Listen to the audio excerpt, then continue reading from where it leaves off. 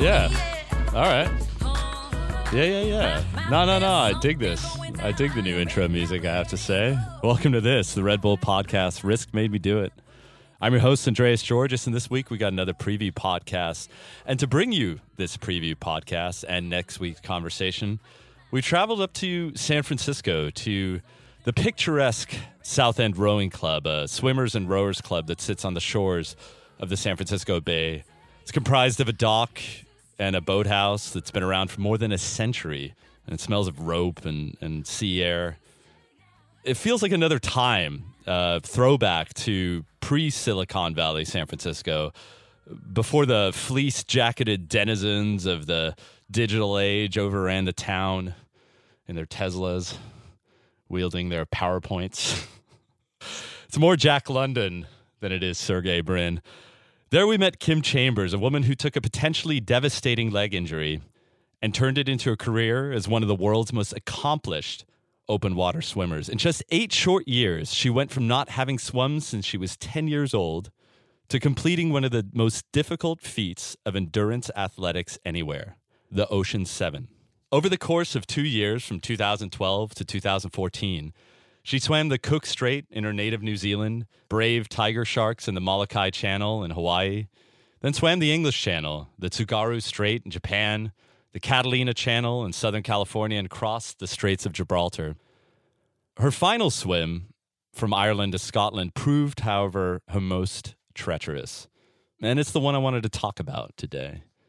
As with her previous swims, Kim, who by day works as a community engagement ambassador at software company Adobe, trained heavily. She typically gets up at 5 a.m., drives from her home in San Francisco across the Golden Gate Bridge to Marin to swim in a pool, before returning across the bridge to the South End, where she gets into the cold waters of the San Francisco Bay, sans wetsuit, and clocks some more water time.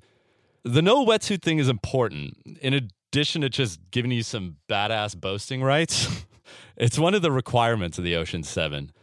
But to prepare for the 53-degree water temperatures of the North Channel, she had to take it a step further. I hadn't taken a warm shower for 6 months. I'd done these long training swims, and all you want to do is just have the warmth of a shower and a sauna, and I avoided all of that.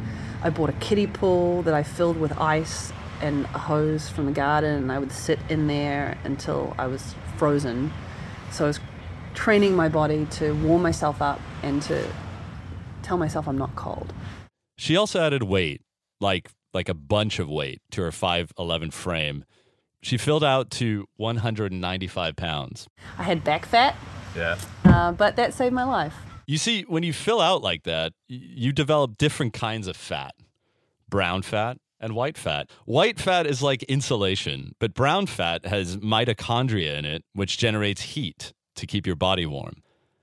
A ballerina in her youth, she looked, as she so eloquently put it, like a Russian weightlifter.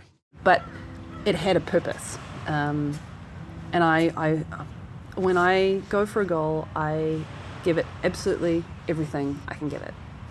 And for these goals, if it meant being a little bit uncomfortable with, 50 extra pounds on my body, that was what I was willing to do. It was the last of her Ocean 7 swim, and she was willing to risk everything. And that didn't change when experts told her there had been unusual blooms of lion's mane jellyfish that season. And yes, they are as kind of scary as they sound. They have bells, these gelatinous bells that are the size of a mini car tire.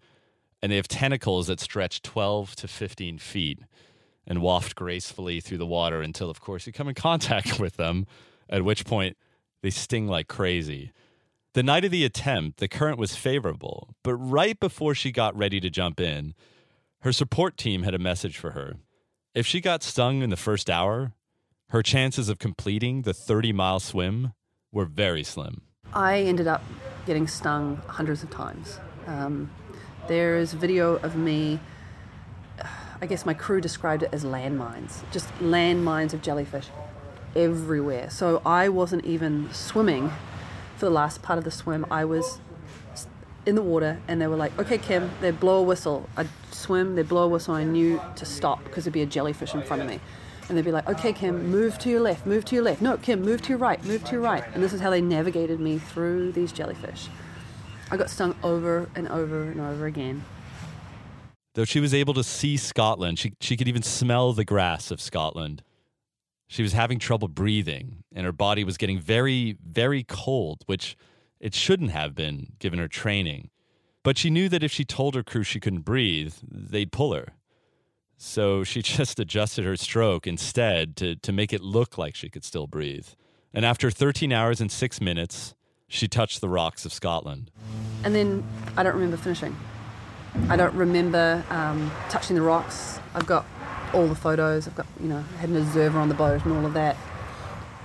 But what was supposed to be this momentous occasion of becoming, the sixth person in history to complete the Ocean 7, the first New Zealander, the third woman, just didn't even exist. A few hours later, she was sipping from a glass of champagne at the bed and breakfast in Scotland while taking her first hot shower in months. And she began having difficulty breathing again. She was rushed to the hospital and put in a respiratory ward overnight for observation. After the doctors there cleared her to travel, she landed back in San Francisco and immediately had to go back to the hospital. She ended up spending a week in the cardiac ward.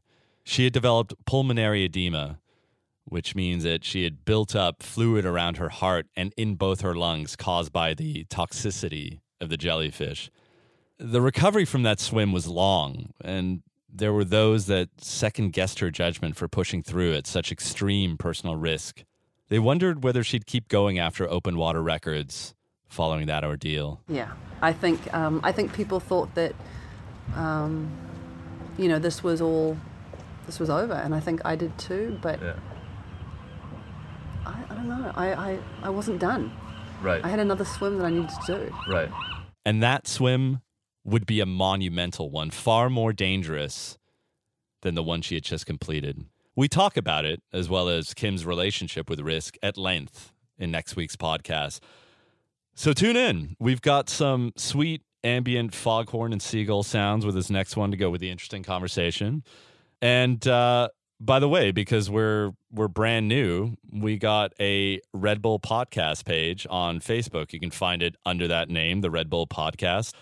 Give us a like and follow us. We've got all kinds of cool behind-the-scenes content on there, audiograms. We've got short videos, and it'll also give us a chance to hear from you. So see you next time on Risk Made Me Do It.